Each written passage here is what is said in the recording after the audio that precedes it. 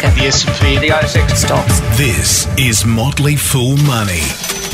Welcome to Motley Fool Money, and yep, it's our special Sunday mailbag edition. I'm Scott Phillips, and with me, as always, the good doctor is back in the house. Dr. Nivan Mahanti, how are you, mate? Good, man. How are you? I'm good, although I'm a little bit discombobulated, mate. We're recording this on a Friday morning, which is not something we usually do. So I'm trying to remember it's Friday, not Thursday. Other than that, I think I'm okay. The sun's out. It's actually dry, mate. It's been a weird summer, hasn't it, on the east coast of Australia? It has been a really, really strange. The sun's out, and that's actually kind of remarkable. Over the last couple of weeks, it's been a overcast, rainy kind of February so far. That is so true. Yeah, it's actually, I think I saw a little bit of frost this morning, so who knows? There you go. Oh, don't tell me that. Oh, it's been, last summer was a terrible one with lots of fires and other stuff. I'm not complaining in the slightest that we're not repeating last summer, but a couple more, nicer days would have been okay. I know it's not the same everywhere around the country. We won't spend too long on it. No one wants to hear two blokes rant about their own weather when there's different weather everywhere else. So whatever weather you're having, we hope you're having a good weekend. Mate, let's get on with the questions. I quite like Tim's question. He starts with, good morning, fellow fools. Excellent food for thought in today's SSBRBME. Is what he appreciates. And I love a good acronym, Doc. I love a good acronym. I promised this on Friday, so I'm delivering it up front. Apparently, it is the still special but regular bonus mailbag edition, the SSBRBME. That might be our new tagline. I might throw the podcast description, see if people can work it out. Anyway, he says, thank you, particularly the relative merits of direct investing in companies versus ETFs. And Ivan was favourable to finding the best in breed in an industry. And I was curious to know. Here's a good thought starter for us first thing, mate. I hope you had a coffee this morning. If you were restricted to the ASX, what three sectors would you expect to provide the best returns going forward? 5+ years. So not just this year, next year, or the year after, 5+ years. And what would be your best in breed pick in each sector? Hang in for your next episode already, Tim. Now, I'm not sure I'm going to be able to go to best pick in each sector, mate, but I'm going to do you have if you have three, give me three. Otherwise, I thought we might go tic-tac, we go back and forward and try and give ourselves some breathing space and thinking space as we go through this one. I think well, I can yeah. Well, I wish I had looked at this question beforehand. This is a really, really good question. Yeah, it's a good question. So I'll preface by saying that sector-based hunting may or may not be a good idea, right? Because the best idea could be out of the sector, right? And then there'll be like, these huge successes, like say Afterpay, which, what sector would you put it on, right? Is it in the credit sector? Is it in the technology sector? Is it in the financial services sector?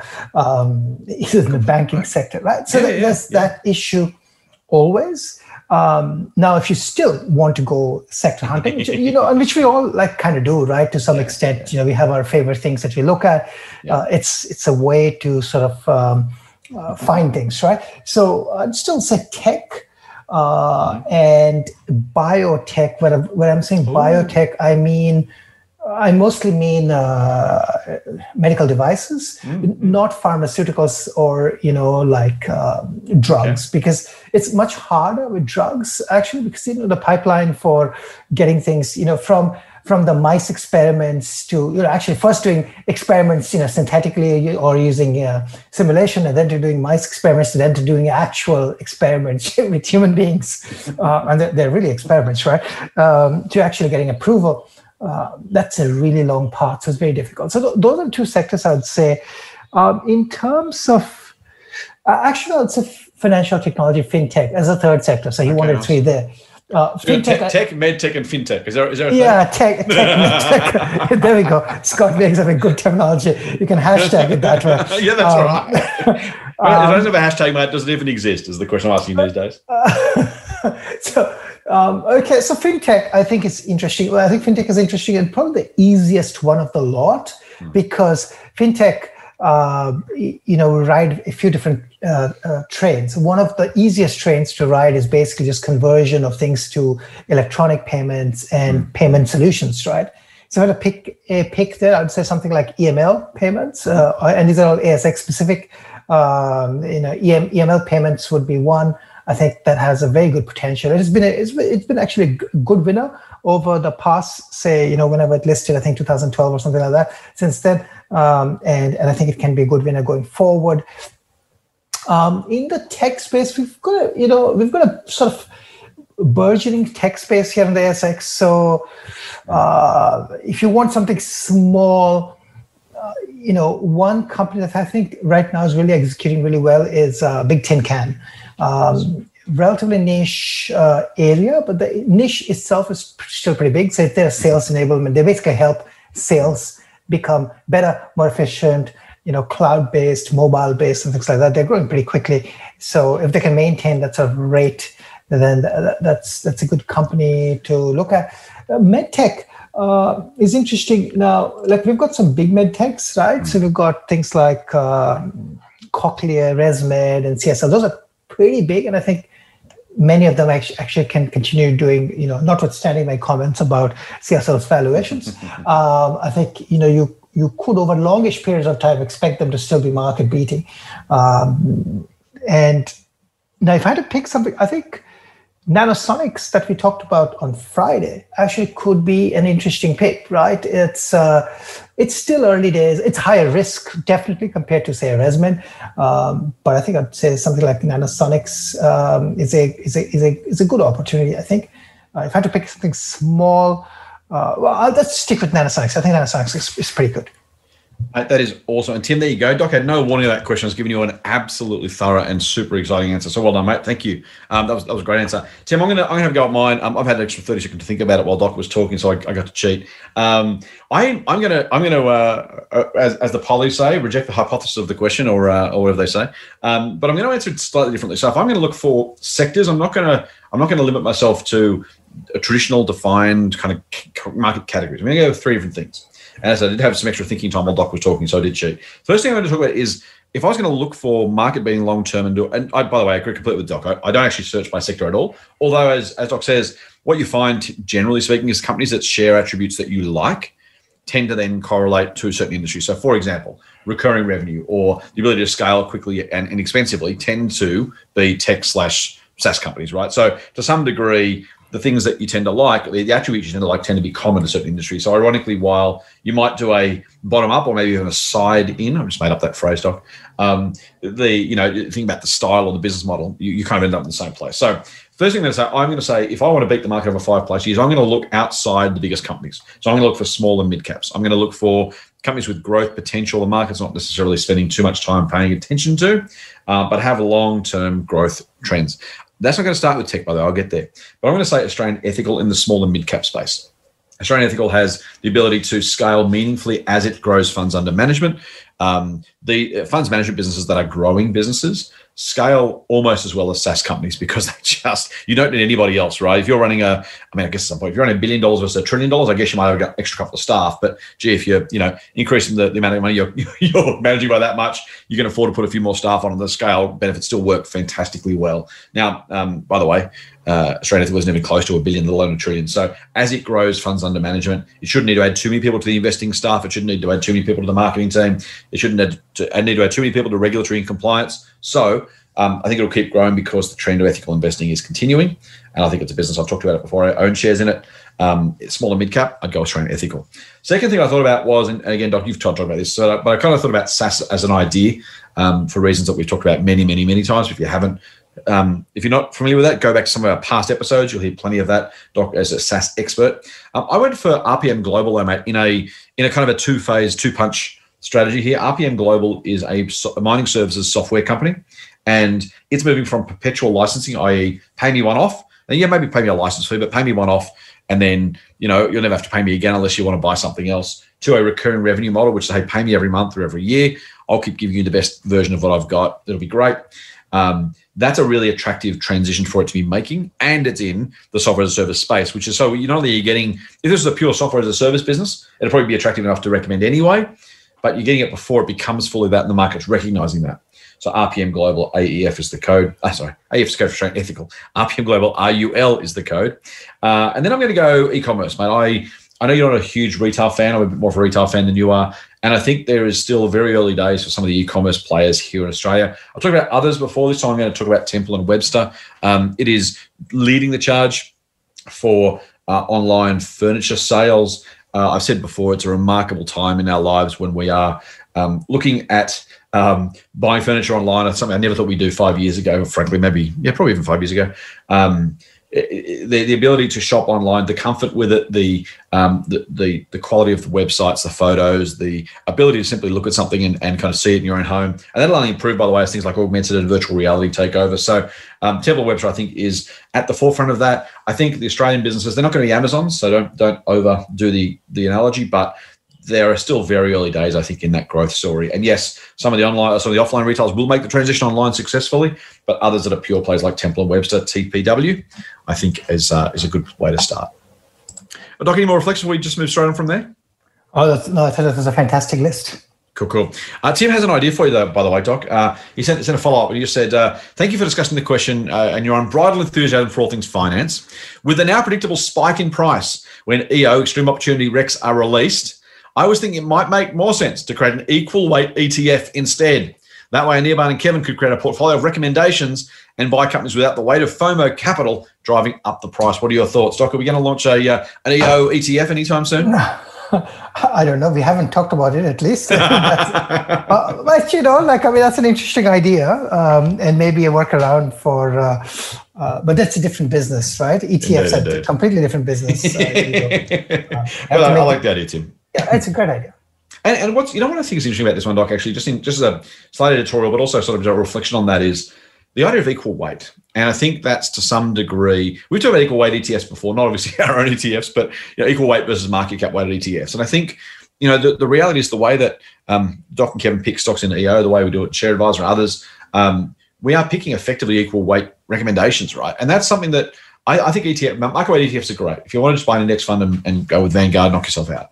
But just the very idea of equal weighting an investment approach rather than market weighting it, if you're right and if you do a good job, it does kind of favor the individual investor, right? Because you're getting, to the extent the small companies grow faster than the big ones. And by the way, in the US in the last couple of years, the big ones have outgrown the small ones. So this doesn't always work mathematically, but then again, you could have chosen those big ones in an equal weight idea. So I guess my broad thought is if as you're buying, I actually think the individual investor is benefited from, as long as you're doing it well and picking quality businesses, some sort of, we don't always have to buy equal weight, of course, but just that idea of putting money to work regularly in individual ideas, I think actually favors the investor who's investing in businesses that are growing, not necessarily hyper growth companies, so that definitely is the case, but just generally, if you can find a portfolio of companies that are growing on average faster than the market, you're buying them in roughly equal weight portions, or at least, not market weight. I don't know, I just think that's kind of an inbuilt advantage for us individual investors, mate. Oh, I think I agree. Yeah, like as I've always said, that start like with a 1% position. Like whenever I start a position, started at a 1% position, maybe increase it over time to and don't think that if it is market cap is larger or smaller, that really should only have a secondary, probably a tertiary impact on your decision as to how you size it. Yeah, exactly. So size is independent. Actually, sizing should be really based on what you think is the perceived potential upside, right? Yeah, I think that's a whole different point. And I guess that's what we do, right? With the portfolio service, our own portfolios, that's exactly what we do. We add to positions that we expect to be even better. That's how, if you're adding money, if you're buying something new or buying something you already own, each time we are actually kind of adding money to our best ideas, as long as, sometimes we don't if the portfolio is already too big in a certain position or for other reasons. But that's exactly the point. Yeah, we're almost doing reverse market weight in some senses, because the ones that are going to be the big companies of tomorrow, we had David Gardner come to a Motley Fool Platinum event, our capstone service here at the Motley Fool. And he was talking about Amazon. He said, he tells a story, which is a wonderful story, about going up to Jeff Bezos at a function and saying David thought he had the second lowest cost base in Amazon. His return is about 1,000 times his money. You're not going to get that if you're market weighting. It's and overweighting that position relative to everything else you owned was a stupendously great idea. So just some thoughts there. Mate, question from Jackson. Hey team, I'm a newbie to the podcast and to the world of trading and investment. Just quickly want to thank you for the insight you provide. Welcome, Jackson. Thank you for joining in. We will probably humbly differentiate investing and trading. We're not traders at Motley Fool. We are investors. But I understand the point. But the reason I make the point is not to be a smart aleck, Jackson, but just to tell you there are plenty of people out there who will want you to trade because they make money. Your broker will want you to trade because you make money. There's plenty of reasons to get in and out of stocks, the market, the papers, the social media goes nuts with this sort of stuff. We would say, I know they feel like they're the same word, but to the extent that investing is about long-term buy to hold versus trading being in out, making the transactions. If you can think yourself as an investor first, I think you'll be much better off. Anyway, he says, I like this question, Doc. This one, I like answering questions for people who are new because it's a really nice way to examine our thoughts and frankly address some of the issues. So he says, is trading on the stock market a zero-sum game? Let me explain. If we assume the market will hypothetically grow at 8% a year on average, and your portfolio has made more than 8%, does that mean someone or something must have a position that is less than 8% in order to balance your position? In my head, for every stock traded, there is a buyer and a seller. And if you buy low and sell high, others must be selling low and buying high to make up the average market growth. If so, does this pose the ethical question of, if I am making money above the average market growth, is that money coming out of other people's pockets? Jackson, love the question, just the kind of market dynamic idea. I'm going to throw this to you, mate, first, because you get the hard questions. Is Jackson stealing money from other people if he beats the market? This is an interesting idea. Here's another way I'll put this, right? So let's say I bought Apple shares at IPO and I bought them at 20 cents. Yes. Then I held them, and I sold them to Jackson at $50. Yep. I still made fantastic returns on that holding. Yes. Jackson bought at 50, and he held. He sold it at 100. Mm-hmm. So Jackson made money. Also, I made more than Jackson. Jackson but Jackson also made money. Correct. And then Jackson sold it, and maybe somebody else is going to buy it at 100. And then if they hold, they're also going to buy. So it's not. So the market is not zero sum in that sense, because people's time horizons can be completely different. What the average dynamic? I mean, that's probably true, because we know that a large percentage, for example, of funds don't beat the market. Yeah. Let's say like something like 80% or something like that don't beat the market. 80% have subpar or something like that. Some large number has subpar performance. Typically, when you have an average, like say 8% return, we also know that those returns are going to be coming from a small percentage of the companies listed in the market. Right. So there's that. And then we know that, for the average to be that, of course, some companies have to do well, some companies have to do poorly. We know that a large number of people are doing poorly. So, but that is all mathematically true. But again, it's not necessarily that you're stealing. It's not like there's money being stolen from anyone, for the lack of a better word, because, people could decide to change their time horizon. I mean, the single biggest thing that people just do is change their time horizon of holding, right? Instead of holding things for like a couple of months or, half a year and then trading in and out because, the market is freaking out like, yesterday, or today, and they're going to freak out and you're going to sell. So, So I think, the answer to everything is no, but yes, on average, it's true that if he's getting 8%, above 8%, somebody's getting below 8%. That's also, but that's a known fact. I like that. This is Jackson. It's a fantastic question as you start to grapple with what's going on here. Doc is dead right. There's time. Who makes money over what time frame between, as you say, Doc, IPO and today, and there might be a dozen holders during that period, all of whom make money. So it's not zero sum, but it is zero average, if you like, or for one winner, someone has to at least not lose, but if the average is 8, someone makes 10, someone's going to make 6. Right now, there's a whole lot of math that goes behind this. So the first thing is that's not actually true, because you have market weighting. So for example, if BHP goes up 1%, that's more than if Australian Ethical goes up probably 100%, I suppose. I imagine that BHP is 100 times the size of Australian Ethical. So even if one company goes up, the other company have to lose. Well, it depends on the market weighting. So there's that. So the individual companies that you own, as Doc says, probably add more than the individual investors. The market itself does 8, but the market doesn't do 8 because I do 6 and Doc does 10, although that's also possible. It does 8 because BHP does 6 and Australian Ethical does 10, and something else does 4.5, or something else does 25, and so those averages are kind of yes, by definition the average only exists because some do more and some do less. That's what an average is. So that's absolutely true. If you think about playing that through, though, I think what I'd say is the stocks will do what the stocks will do, and the investors will do what the investors will do. And this is not to dodge the ethical question. It's to say that if you and I just simply exited the market, the returns would be what the returns would be. I'm not adding enough buying pressure or selling pressure to change any share price over any meaningful length of time, nor are you, nor is Doc, nor is anybody. Even the entire podcast group, if we went and bought the same stock a la GameStop tomorrow, we could make some short-term movements happen, right? But over months and years, the chance we can actually meaningfully, impact and therefore from an ethical perspective, be responsible for that sort of stuff is minimal. It does, to some degree, yeah. If we're trying to buy winning stocks, market beating stocks, we're trying to avoid the ones that lose, and someone has to hold those losing stocks by definition. And so that's absolutely true. But the market will do what the market will do without us, mate. So I think I get your point. I think there is a broader ethical question about, how do we get more people investing, for example, or how do we teach more people to invest? But over time, if we all did better, we'd all get back to the average anyway. And so the average earned by the market is still the average. It's a competitive space. It's not, let's be honest, this is a market. This is a capitalist market. They are free floating prices by definition. The only way to avoid that would be to say every stock's priced $100. Every stock may only go up by 8% a year. And that would be a really, really terrible outcome because the markets would stop working. Capital wouldn't flow to places that it's useful.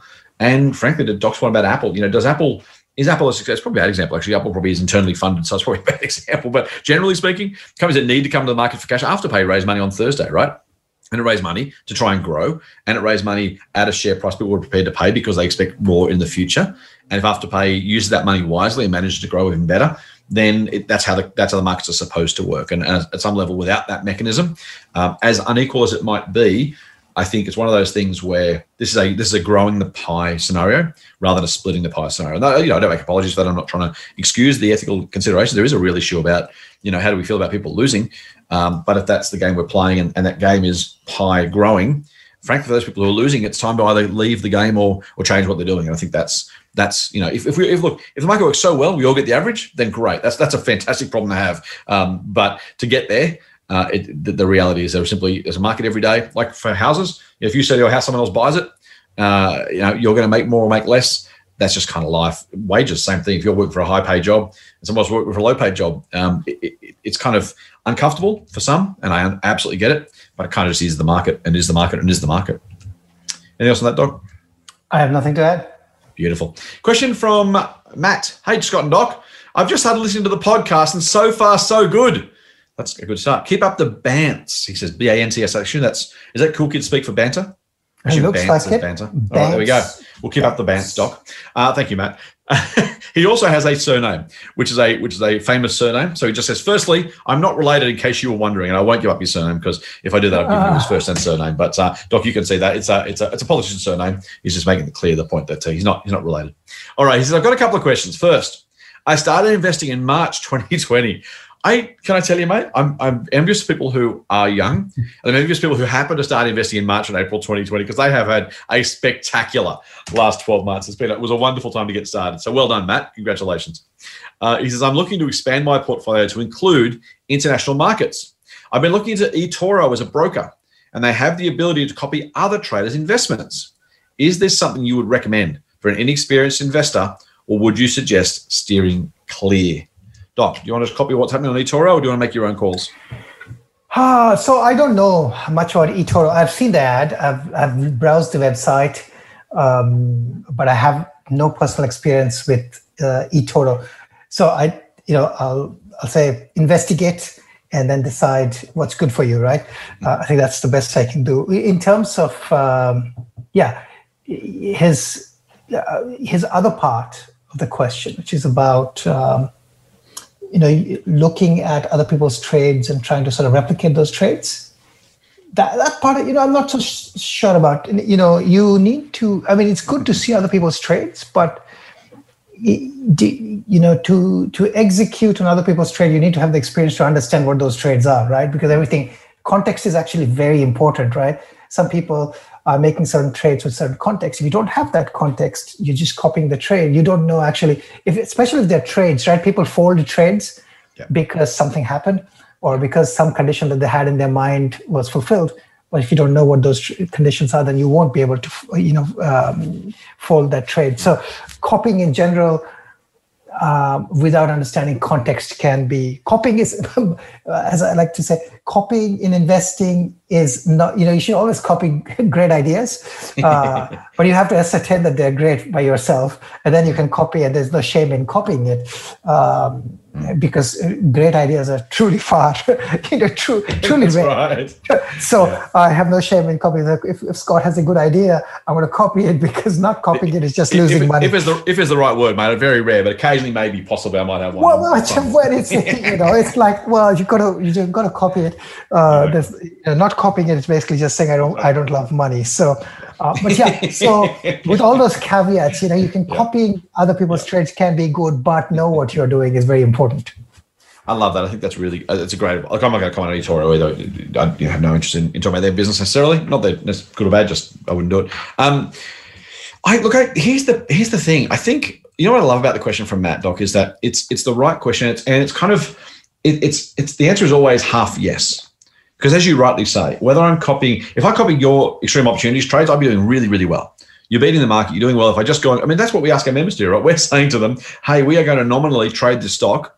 You can actually front run us. We never go first. We always say we'll let our members know first. But we're saying buy this stock, and then we're going to add it to our scorecard as if we'd made the trade. Or with our portfolio services, we're saying, hey, we're going to buy 2% of company X. You should do it. Then we'll buy it in a couple of days' time. We're actually asking people to kind of follow our trades to some degree. The difference, as Doc rightly points out beautifully, is you want to be careful who you're following, why you're following them, what you know about them, what they're going to do. There are plenty of investors who've been right, then spectacularly wrong, and blown up their entire portfolios. And if you're following the guy, and here's my problem with doing it online, is you'll tend to think about your brain, right? Your brain's going to say, hey, that guy's been right, and he's right again today, he's right again tomorrow. The day after, you're going to follow him and think, right, he's finally right. And Doc and I are wrong a lot. So if you're following just our right recs, and then you kind of we get a couple right in a row, and we get one wrong. If you're not following how and why we're doing it, to Doc's point, the strategy behind it, the theory behind it, the way we're doing it, our intent to keep doing it over time, I don't know. It feels like a recipe for disaster. Here's what I think will happen with this sort of service. I think you'll find there's people who do really, really well for a really long time.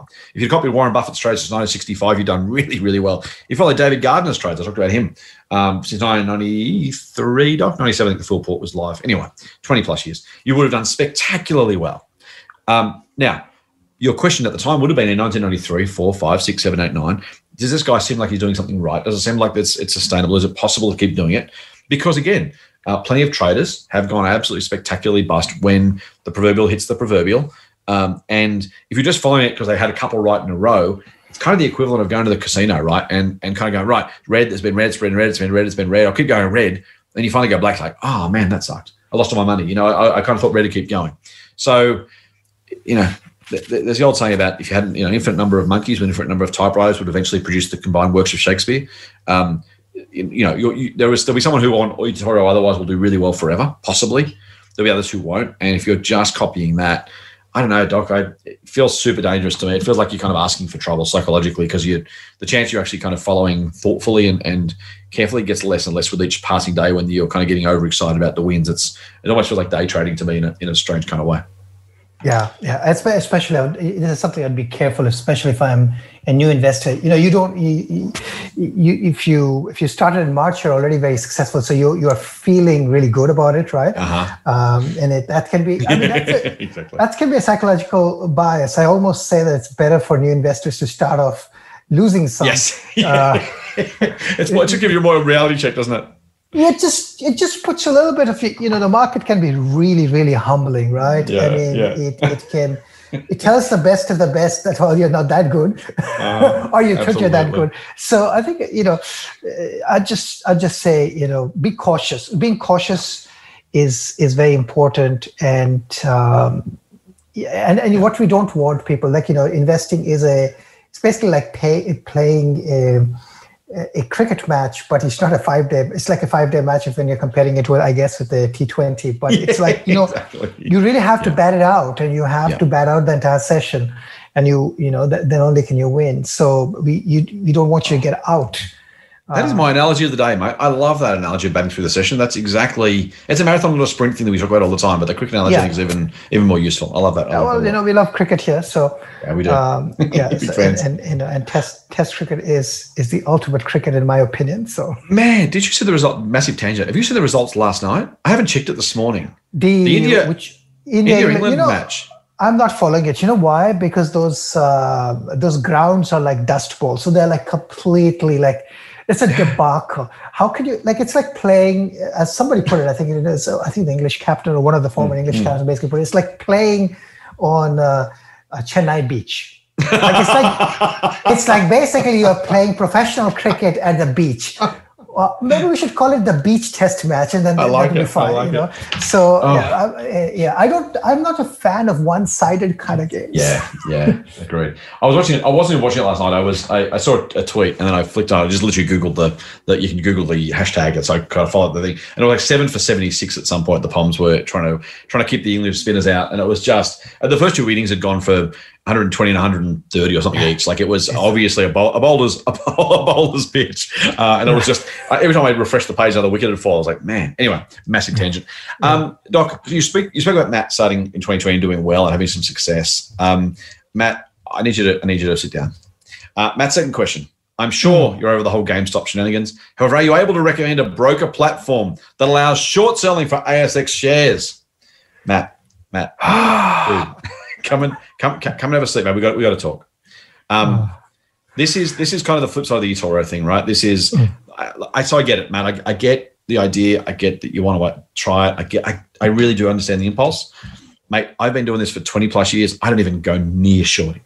Doc uses some options, but he's a super sophisticated investor who's been doing this a very long time, knows exactly what he's doing. If our listeners never, ever, ever, ever, ever shorted, I would be the happiest man in the world. If they're going to, be like Doc, do it 15 years before you even think about starting or find someone to follow.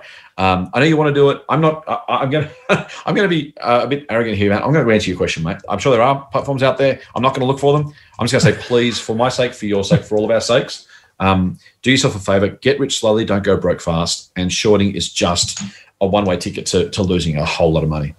I'll add one thing. So I use options, but you know what? I've actually never shorted a stock. Oh, there you go. I didn't know that. I have never shorted a stock.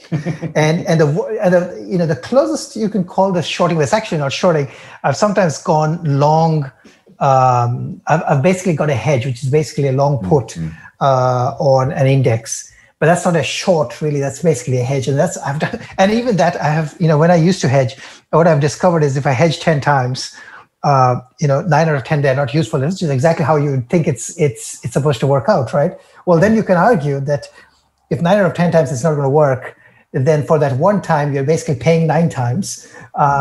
Instead, you can just save that money and just use it when there's a downturn. So shorting is really dangerous because you have infinite capital loss potential, right? I mean that is the real challenge. Good, mate. Like I've seen professional shorters again on Twitter. Not that that's the only place to get your information, but who are really smart, thoughtful, capable people who are doing this for a long time and still losing money. And it's just like, Matt. Seriously, there are a million ways to get rich. Shorting is not going to be one of them for you, mate. Unless you're super, super lucky and super, super good. Please, just honestly, I get it. I know you want to. I know the GameStop thing is exciting. I get all that stuff. Just please leave it alone. You don't need to do it. As Doc said, the downside is unlimited. The upside is capped. That's a crappy way to start trying to play this game. There are, again, some people do it. Some people even do it successfully. Man, please just stay away. Yeah? Yep. Get more Motley Fool money advice at fool.com.au/MM. Let's go to another question. Another Matt, actually. I love G'day, Scott and Doc. Love the podcast. Keep up the good work. Thank you. I have 2 questions for the mailbag. Firstly, we have a lot of 2 double-barrel questions, Doc. I like it. First, I'm an EO member. Nice. And I like Doc's investment ethos and stock picking analysis. Since I've joined, I've built up the recommended 20 to 25 stocks in my portfolio. Fantastic. That said, EO certainly has a tech theme woven into many of their stock recommendations. My question is this. If I only follow Doc's EO picks, will I be sufficiently diversified? Doc? Yeah, so we have a tech feel to it. But we do have a company like say EML recommended a couple of times in the portfolio or in our notional scorecard. And you want to call it tech, sure. I can also call it payments. I can call it finance. Financial services. So we've got companies like that. We recently made a recommendation. I'm not going to talk about it in detail, but it's again in the tech space, but it is more med tech, right? Do you want to call it, about medicine, or do you want to call it about exactly tech? Right? Yeah. Applied in a different ways. Yes, I agree. There is a huge, but Kevin and I like hunting in that space, and it gives us some really interesting ideas and opportunities. So we do go there. So to answer the diversification question, if we have an article that we put out, which is called basically top 10 high conviction stocks in our current set of recommendations, which are buys. Okay, and we do that every quarter. One of the things that we tell people there is how to use that. And in that top 10 list, we never include the 2 ETFs that we have got recommended. So we have the NASDAQ 100 ETF and we have the Asia ETF as well. I mean, what we tell members is that you could basically buy those 2 as a starting point and you're already pretty diversified, right? Yeah. And then layer on top of that EO. And then, in my opinion, you'd be pretty diversified if you have, got the right allocations and things like that. And that depends from individuals to individuals. But the other thing you could do is you could subscribe to some of the other Motley Fool services. And this is not really an ad. Seamless. But, for example, if you like tech retail, then you can go to ShareAdvisor and you'll get some tech retail. Now you could then say that it's tech, or Scott just said Temple Invest, and is it, do I want to call it a furniture company or do I want to call it a tech company? Or Scott has previously talked about, say, Kogan, is it a tech company? If you asked Russell and Kogan, I remember talking to Russell and Kogan first, and he said, we look at ourselves, and I might be phrasing this incorrectly, so Russell, pardon me, but he'd say, we look at ourselves as a data company, which, again, if you retail in something, that the data is what the customers are buying and the buying habits and the buying behavior and what that tells you. And that's really important. So, but there are other things that the Fool has that you could consider if you think that the EO is not. I mean, the fact that you're asking that question is really great because you're thinking about it, which is again fantastic. Which is what we want you to do. We want you to think about these things.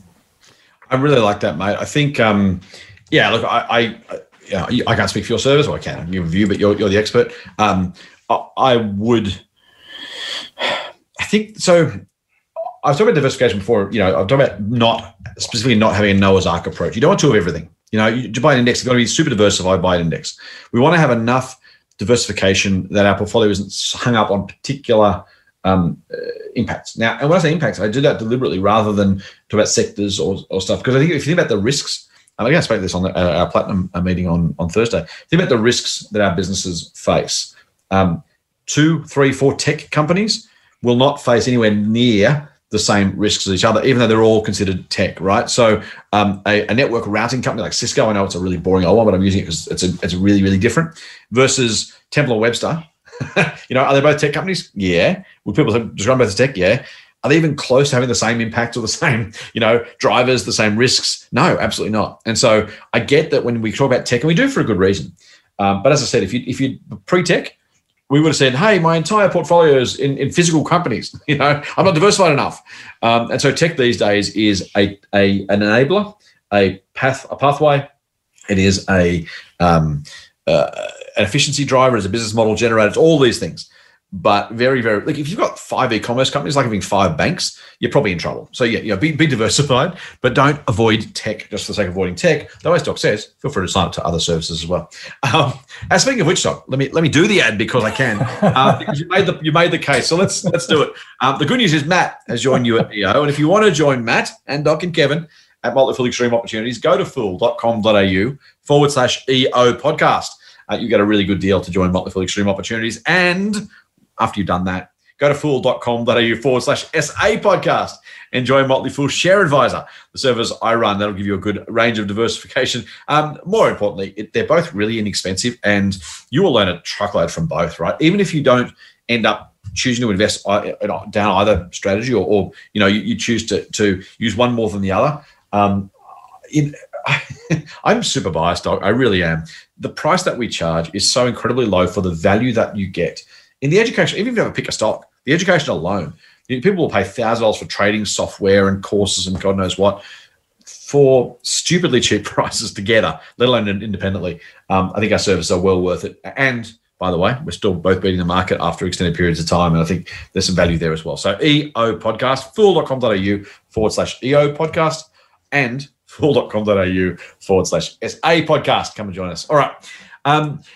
Scott, I still can't believe, that, Bruce Jackson keeps selling EO for less than he's still, sometimes less than $100. Crazy cheap. Crazy. I completely agree. You know what? I completely agree with you, Doc. The only thing I will say is the good news for our potential members, our listeners, is we're actually, selling investment newsletters is hard.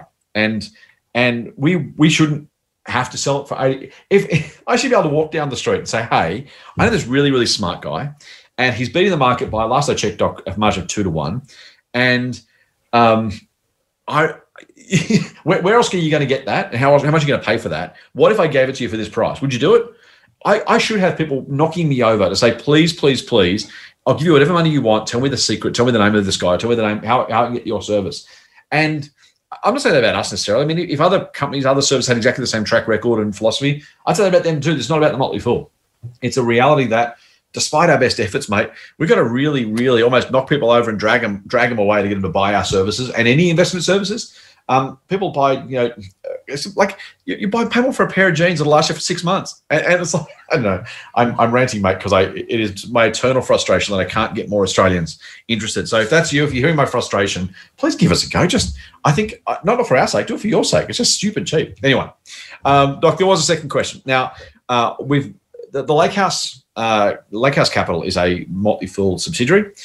We as a business actually choose not to muddy the waters between those two companies. Other people do. We choose not to. We choose to simply say, you know what, we don't talk about them, they don't talk about us.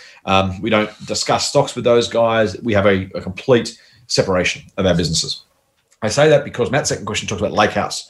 I'm not going to talk about Lake House. I worked with people, there's a lot of people over there now. The CIO and one of the key portfolio managers I work with for a very long time here at the Motley Fool. They are spectacularly great guys. Love them to bits and like them a lot. So I'll say that, but I won't say anything more about Lake House for those reasons. We simply just choose not to talk about the funds business. They choose not to talk about our newsletter business. But that being said, and I want to give that context because Matt says his second question, I've heard you mention Lake House Global Growth Fund on the podcast before, and I've been thinking about the best way to gain exposure to international equities. Without providing personal advice, can you tell me how a fund like Lake House deals with foreign exchange? In order to purchase individual US equities through my broker, I need to transfer Australian dollars into US dollars, whereas I presume a transaction with a fund exposed to global equities is made entirely in Australian dollars, at least from my end. Assuming the performance of both options are the same, it would be great if you could help me understand if I'm better off with one option or another in relation to foreign exchange costs. Many thanks, Matt. So look, we won't talk about Lake House. I did it because I could have tried to reword the question without excluding Lake House, which is too hard. So I thought I'd give Matt the honest answer and ask the question he asked so we can answer it. But we won't talk about Lake House. Doc, investing in US dollars yourself versus your broker versus throwing some AUD at a fund manager to do the US dollar investing for you. Is there a difference? Do you care? Does it matter? Which would you go? Well, okay. So it depends on how much you care. So this is my presumption. I don't know if this is true, but let's say I'm a fund manager and I'm managing, let's say $1 billion or something like that. Let's say I have $1 billion under funds under management in US dollars, right? And that came to me in Australian dollars at some point in time. I would assume that I would get good wholesale rates whenever the money is coming in, and I'm able to, probably keep some money in the US AUD, convert to USD when I need, and I probably am able to get excellent, with very little bid-ask friction in terms of the exchange rate. If the exchange rate really matters to someone that much, then probably that'll be a low cost. That'll be my guess. Again, I could be wrong. Then if you are doing it yourself, it depends on how you're doing it, right? So if you use I've used an Australian company called OzForex for changing AUD to USD, and they actually do a really good job. Again, we have not recommended this company I don't think it's an active recommendation anywhere in the Motley Fool. The only reason I'm saying good things about them is that they have excellent customer service and they give you a good deal. So that's Which is not always easy to find. Well, but it's a good combination. It's really good combination, right? Good customer service, easy setup. They verify the accounts before they said they'll call you to actually set up the account. And they are very competitive. I find them very competitive, and that's great. And they have a good service, local service too, which is even people rile about service not being local. Their service is actually local. So you can get competitive rates. You get the worst possible combo rates if you go via your bank. That's where you actually surely not. Yeah, you get probably the worst bid ask spread. You'd probably get the rates of yesterday's rate plus some percentage points. Maybe your bank is great. I don't know, but my experience with bank conversions has been pretty poor. Plus, you'd probably be whacked some transfer fee along the way, either by the receiving bank and so on. So. Yeah, and then I guess the last thing to note is that if you have an international trading account, it depends on where the international trading account. If the international trading account sits in Australia and is keeping your money in Australian dollars, then every time that you actually buy something, that the conversion happens, right? And again, it depends on what rates they're giving you. If they're making a lot of money in the bid-ask spreads and they're taking commission on that, then you're going to lose money. Right. But here's the other thing, though, last point, is all of this really, really matters. Like, nobody's going to be able to pillage that much of bid-ask. Like, these bid-ask games are, they're small basis point games. It'll be, the worst case will be 100 basis points, which is 1%. Yeah. I'm guessing again, but, just take that as an average. If you're doing this frequently, that'll hurt some.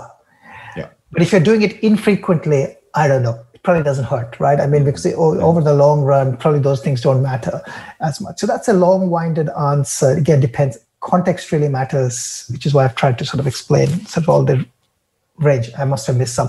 Scott, you? No, I think that's right, mate. I don't have much to add other than I would encourage you not to look at, Matt, the actual. I would humbly suggest you may be focusing on the wrong things. I think if you're going to a managed fund to avoid foreign exchange dramas, I would suggest that's fine if you want to and need to, and you decide that's simply just how you want to make your decision. But I would say that if you think you can beat the managed fund returns by investing yourself, not doing that to avoid a foreign exchange impost and a hassle is actually probably going to cost you money. Now, you might still decide that you just don't want the hassle. I get it, right? People use ETFs or managed funds because they don't want to do it themselves. Completely get it. So if you decide you don't want to do it yourself, that's a very different thing. But if you're genuinely saying, hey, I've got these two options, one's a bit of a pain, the other one's a bit less of a pain, which one do I go with? I would say, you know what, a little bit of pain. It's like shopping around for a better mortgage rate, right? Do I want to do it? No, I really don't want to do it. Is it worth it? Hell yes. It's probably worth tens of thousands of dollars over the life of a mortgage. And so it's one of those things where, I said, I get it. If you just can't deal with the whole hassle and drama, then yeah, by all means, find a different solution. You asked us for our advice. So my advice would be go with the option you think is going to give you the highest long-term return. Doc's made the point many times. We talked about exchange rates on Friday's podcast. And Doc made the point that if you think about the combination of those two, a couple of percentage points on the exchange rate versus the potential for a four-bagger in the US, as you mentioned. What's the company, Doc? Do you remember? You mentioned on Friday's podcast that four-bag since March, US business. Oh, yeah, it's Twilio. There we go. Thank you. Twilio. Yes. If I'd invested in a managed fund and got 15% rather than buy US dollars and buy Twilio, or to my point, I still haven't changed that money back in Australian dollars. That question really is a live one and a good one. And I think I would say if you can bear the hassle, if you're not doing it too frequently, as Doc says, go with one that's going to give you the best return. Now, if the fund's going to give you a great return, I'm not saying don't do it. I'm just saying choose on the basis of, like we would say, don't minimize your tax deduction, minimize your tax, maximize your after-tax return. I would say the same here. Don't minimize your costs, maximize your after-cost return. If that's a managed fund, spectacular. If that's doing it yourself, then that's great too. Fair? I think so. Yeah, I think, again, focusing on the right question is very important. I think that's, focus on the right things, yeah. Very good. Let's go over a question from Jake, mate. Gents, started listening recently and enjoying the podcast heaps. Thanks, Jake. I wanted to know what your ideal overseas portfolio weighting is. Lots of overseas questions, which I think is awesome, mate. You and I are massive fans of investing overseas, so I'm really excited to hear the question from Jake. He says, my job is in Australia, my house is here, and a chunk of my shares are. You're already getting it, Jake, I can tell. I'm starting to think I should focus exclusively on overseas shares to protect against an Australian downturn. Hypothetical portfolio value, he says, and let's say, he says, this is interesting. Okay. So he said, I've got $500,000 equity in the house. He says $400,000 income, but he's calculated that as an asset based on earning 100 grand per annum with a 25% cap rate, which I kind of like. I'm not going to get the weeds of that one, but it's an interesting way to think about the assets of your personal portfolio by kind of capitalizing your income as an asset. That's quite cool. 30,000 in Australian shares and 30,000 in overseas shares, he says. Based on that, I have a 97% exposure to Australia.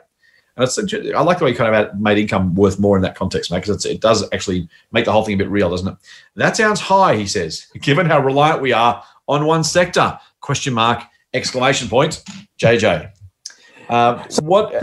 Before we go for, you have to explain to me how this is complete bouncer for me. How does this 400K income relate to this 100K per annum and 25% cap rate? Do you follow that? I don't follow it. Yeah. So what he's done is basically look. So his assets currently is an equity in the house. He's got 30 grand of Australian shares, 30 grand of overseas shares, right? Yeah. So they're hard assets. Yeah. But then what we've said before many times, and he's exactly right. We say, and by the way, your job is here. Yes. And so he's saying, well, the value of my job, I'm going to say 100 grand a year. And I'm going to capitalize that. In other words, turn it as an asset. My earning potential as an asset is worth 400 grand, saying I earn 100 grand a year. I'm using a 25% capitalization rate. Right. In real estate, well, you know this, but in real estate, just for our listeners, what they do is they say they value real estate property not on what the market's going to pay in terms of dollars, but they'll say, right, you're taking in rent of $100,000 a year for your commercial property. We're going to capitalize that at a rate, call it 7%, just to make my maths easy. And therefore, your $100,000 worth of rent means that property is worth $1.4 million. They simply say, right, 7%. Right. Okay. So they calculate a value of the property based on the rent. What I love here is JJ's actually he's obviously a finance guy. I'm tipping because he's basically said I earn 100 grand a year. I'm going to capitalize that at 25%, which is a pretty conservative one, by the way, but I like it, and say that my income as an asset is now worth 400 grand. Which is kind of cool. It's basically it's looking at the lifetime value of the income. Yeah, exactly. That's exactly right.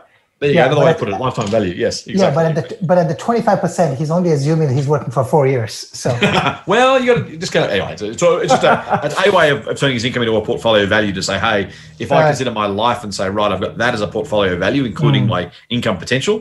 Then I'm 97% exposed to it. You're right, mate. It probably should be more than that, in which case he'd be even more exposed to Australia. So what do you think, mate? We obviously would say US or overseas, but he says, I certainly think I should focus exclusively on overseas shares to protect against an Australian downturn. What do you reckon? Yeah, so I think a mixed. So it depends. Like a couple of things here. One that really matters is time horizon, right? So if you've got a relatively long time horizon, then you're not going to be buffeted by exchange rates, right? If you've got a relatively short time horizon after which you want to start drawing down your funds, then you're going to be buffeted by exchange rates. In which case, your math might differ. If you've got a long time horizon, then diversifying overseas actually makes a lot of sense because it gives you some degree of it gives you, I guess, some protection from local economic downturns and things like that, and protects you. If the dollar goes down, it sort of acts as a cushion. We talked a little bit about this on Friday's podcast. What is the right amount would really depend on what. You could say something like, you could be 90% outside, but then are you going to be happy with the short-term volatility that you're going to get? So that's again an individual question. So I don't have an answer, but I think that's a good framework. I like the framework and I like the way this is being thought about. I don't have I don't have a specific answer, unfortunately, for Jake. Yeah. Look, I'm super torn, right? And I think the answer you gave is the right one. We don't have a specific answer, but you think about it right. And you know what? If you ask the right questions, mate, the range of answers is probably going to be right. Like if you're asking as a general rule in investing in your life, if you get the question right, there's a very good chance you get the answer kind of roughly right because you're approaching it the right way. So here's what I would say, JJ. I think we've talked a lot about not being overexposed to Australia. And when we do, we normally say, as you've rightly pointed out, 90+% of people's exposure is Australia. That's probably too much. I think that's right. And you're absolutely right. Part of the reason to look to overseas is to include things, not just your portfolio, but your job and your house. So those things are all true. I guess the last two questions last two words in your question were Australian downturn. And I think that probably suggests that you have a very significant view on that downturn that might or may not come. And you might need to decide about, for example, whether your job might be at risk. And if your job is at risk, maybe whether your house might be at risk mortgage-wise. And so think about all that kind of stuff as we go through, because that probably helps to determine. I would use those rationale as a reason to invest overseas, but not to invest exclusively overseas. There are reasons to invest in Australia. As Doc and I have said many times before, actually, rather than investing in either, just try and find the best ideas and invest wherever they are is probably the better idea. For example, give me a good one, Doc. What's an Australian listed company with a lot of business overseas, 9% of business overseas? I'm sure there's one. Oh, a lot of them, right? So I can't think of any right now, which is weird. Let's go with CSL for fun. Can we have CSL? Well, it's just like 5. I don't like CSL. Yeah, but check ResMed, right? ResMed, there we go. All right. ResMed is an interesting example. Yeah, right. So let's say ResMed. If you're investing on the ASX, you can buy ResMed and actually have your shares exposed to the overseas market, overseas as in consumer market, not share market. And I think that's why I'd probably say, against the Australian downturn, that's a bit that kind of just sticks in my core a little bit, because I want to make sure you're not thinking about volatility versus expected value. There'll be downturns globally and locally over the next 10, 20, 30, 40, 50 years. Now, I don't know how old you are, Jake. I don't need to know. But I'm going to invest through another, I'll say 3 downturns here and probably 3 or 4 downturns globally, would be my guess, right? Maybe it's not, maybe it's less than that. But in any case, if I was trying to avoid Australian downturns, and I have to think about US downturns, and then there's global downturns none of us can escape, and do we eventually just go to cash and go to baked beans and go hide in a cave? No, I know you're not saying that. I'm being flippant. But generally speaking, I think you should invest overseas, absolutely. I think you should very reasonably invest at least half your assets overseas. You have things like currency and timing and taxes to think about, so it's not an easy answer. So I think more is a really good answer. Exclusively overseas, I don't see any downside to it, but I wouldn't pursue it as its own aim. And frankly, the closer you get to retirement, when things like franking credits might be useful, depending on how your company's growing. We talked about a couple of weeks ago, Doc, the hypothetical of, what happens when growth companies become dividend payers. You were saying you're kind of hoping that some of your portfolio just will morph into, again, I'll use the David Gardnerism because he was here this week, virtually only. When the rule breaker becomes a rule maker and they start to become that, the dominant player just gushing out a heap of cash, like an Apple is right now, for example, the franking credits might be useful to you at some point. So, look, I think, we spent a long time on this question. Question, right framework, love the capitalization of income. More overseas is great. Exclusively, no, I wouldn't. I would step back, and I think Doc's, you've been saying this for a couple of months now, Doc, at least, your general view of invest wherever the best idea is, be border agnostic, I think is a really good idea. And by the way, if you do that, you'll find that most of your money will go overseas, not because we suck, just because we're 2% of the world's markets. So mathematically, if nothing else, you should find, at least 4 out of 5 of your best ideas are probably going to be overseas by definition. Now, some won't be, and that's cool. But if you invest just where the best ideas are, I think as long as the volatility itself doesn't cause you financial stress, not emotional stress, but financial stress, like if there's an downturn and you lose your job, then you might need to cash something in to pay some bills, and that's a different question. But generally speaking, I would say fish where the fish are. Don't border yourself unnecessarily either way. Fair, Doc? Absolutely. Got one last question, mate. This one's a really good one. It's one for beginners and experts alike. It is one that we confront all the time, and it's costs. Michael says, hi, Scott and Doc. I've been listening to your podcast for the last 6 months, working my way through the back catalogue, as well as keeping up to date with your new episodes. Thanks, Michael. And boy, have you prevented me from making a whole bunch of mistakes. Nice, mate. We're glad. So I've joined Share Advisor, he says, and invested about 60 grand and seen a 20% return from a selection of SA picks and some index ETFs. Loving it so far. Thank you. Thanks, Michael. Glad. One question I have, though. I have $1,000 a month to invest, but my brokerage is $20 for ASX shares. Should I? And here's his options, Doc. A, invest monthly, which means paying 2% brokerage, but get money in the market each month. Or B, invest $2,000 every second month and get that pesky brokerage under to 1%. Or C, move to a cheaper brokerage. Is lower fees or more time in the market better? Is that decision dependent on what the market is doing even? What do you reckon? Thanks, Michael. Now, Doc, we get lots of questions, which is the A or B question. Do I do it a little bit now or a lot later? I love the framework that he's added with C, which is do I move to a cheaper brokerage and solve the problem, or do I think about where the market is and how I might think about investing that cash? It's a really nice way to bundle up 2 or 3 questions in a single one. What would you tell Michael? Well, I'll tell Michael is that it's always better to find a cheaper brokerage. So that Anyway, yeah, that's right. because I detest paying extra for, like, basically a brokerage is a platform where you clicking a few things and some electronic trades happen. I shouldn't have to pay $20 for that. So I have a philosophical issue with paying $20 or more for that. So if I can avoid doing that, actively try to avoid doing that, then I would absolutely do it. Yeah. That makes me feel good. More time in the market is better. So, but a month here, a month there would not make a difference. I would absolutely, at least if I was, this one I can give a definite answer. If I was doing this, I would actually bundle a bunch of money and build my positions. Even one could buy even every other month if that's sort of the scenario, and reduce the brokerage. Unless, here's the unless, if you have a really compelling idea, something you think is really compelling and you want to get into it, I would then, pay and just, because I think the problem with, you want to act when you feel like this is the thing you want to act on, because in a month, a lot can happen and you can come back and you can forget about it. Your life moves on. You forget about this idea that you had. So, I would weigh how I feel about an idea. And if I want to act on it, I'll act. Otherwise, I'll bundle money together and invest. And frankly, I would just find a cheaper broker. There's just no reason. In one go. Well, there's no reason to paying $20. There are a bunch of Australian brokers who would enable you to get share buying and selling done for under $10, right? So why not?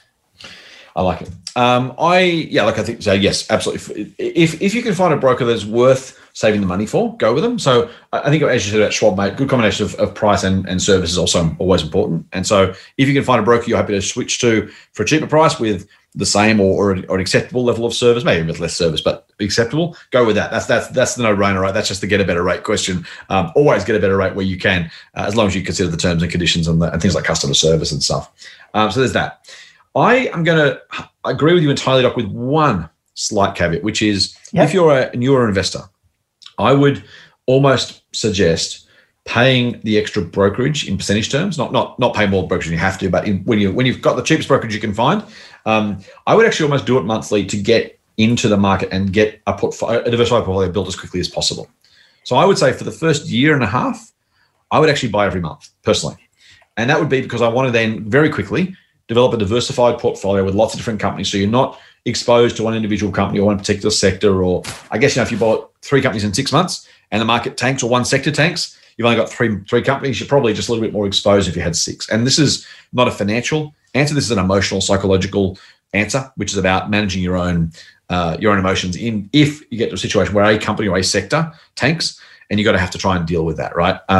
We've seen plenty of volatility all over the place. If you're someone who, and most people, I wouldn't say if you're someone who, I would say for most beginner investors, do yourself a favor, get to a large portfolio as quickly as possible. So I would say do it monthly for the first year and a half, swallow the brokerage, kind of go, man, that sucks, but it is what it is.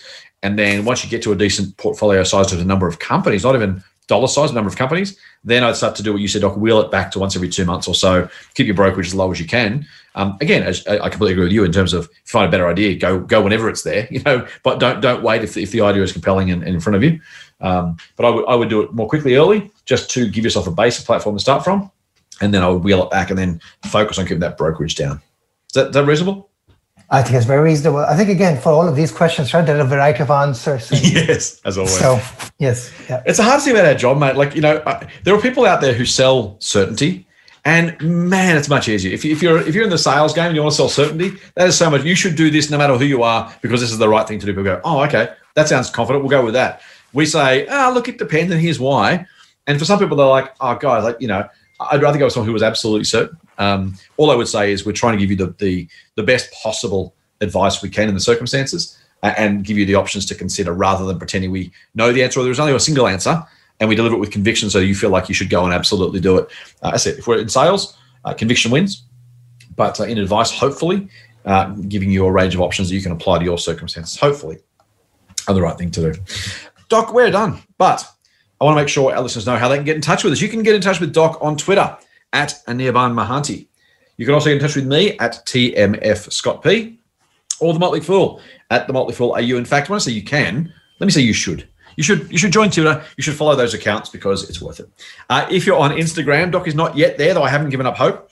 But I'm there at TMF Scott P. The Motley Fool is at The Motley Fool AU. Can I say, Doc, as a quick tangent, it is remarkably hard to find pictures for finance to put on Instagram.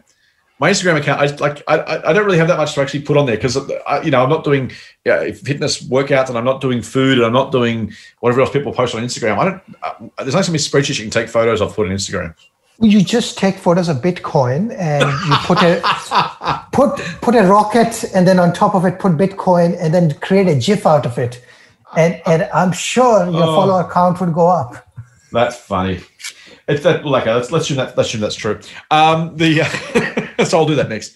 If you're on Facebook, Scott Phillips Money, as I acknowledged on Friday, I'm not important enough for Facebook to bother blocking me. But the good news is, as we record this, apparently news is back. And our account was reinstated a couple of days ago. So Scott Phillips Money's always been there because Facebook doesn't care. And the Motley Fool Australia is now back in full living colour. So you can go there as well. That wraps us up, mate. Before we do, please do subscribe to the Motley Fool Money podcast through iTunes, your favourite Android podcast app, or the brand new Listener app, LISTNR. It replaces the Podcast One app. If you've already got that one, you've now got Listener. If you haven't, check out Listener from our friends at Southern Cross Austereo. We are doing it through their network, and the Listener app is a great way to get us and others. And, of course, if you like what we're doing, please give us a rating on any of those apps you can find. Leave us a review. Tell your friends. Write it in the sky. Don't write it on your body. And, of course, you can get a dose of foolishness straight to your inbox by going to fool.com.au/Triple M. And you will get some marketing material from us as well, full disclosure. That's it for this week's Motley Fool Money. We'll be back next Friday with another dose of foolish insight. In the meantime, fool on. Fool on. The Motley Fool and people appearing in this program may have positions in the companies mentioned. General advice only. Please speak to your financial professional to understand how it may pertain to your situation. Subscribe to the free newsletter at fool.com.au/Triple M. The Motley Fool operates under Financial Services Licence 400691.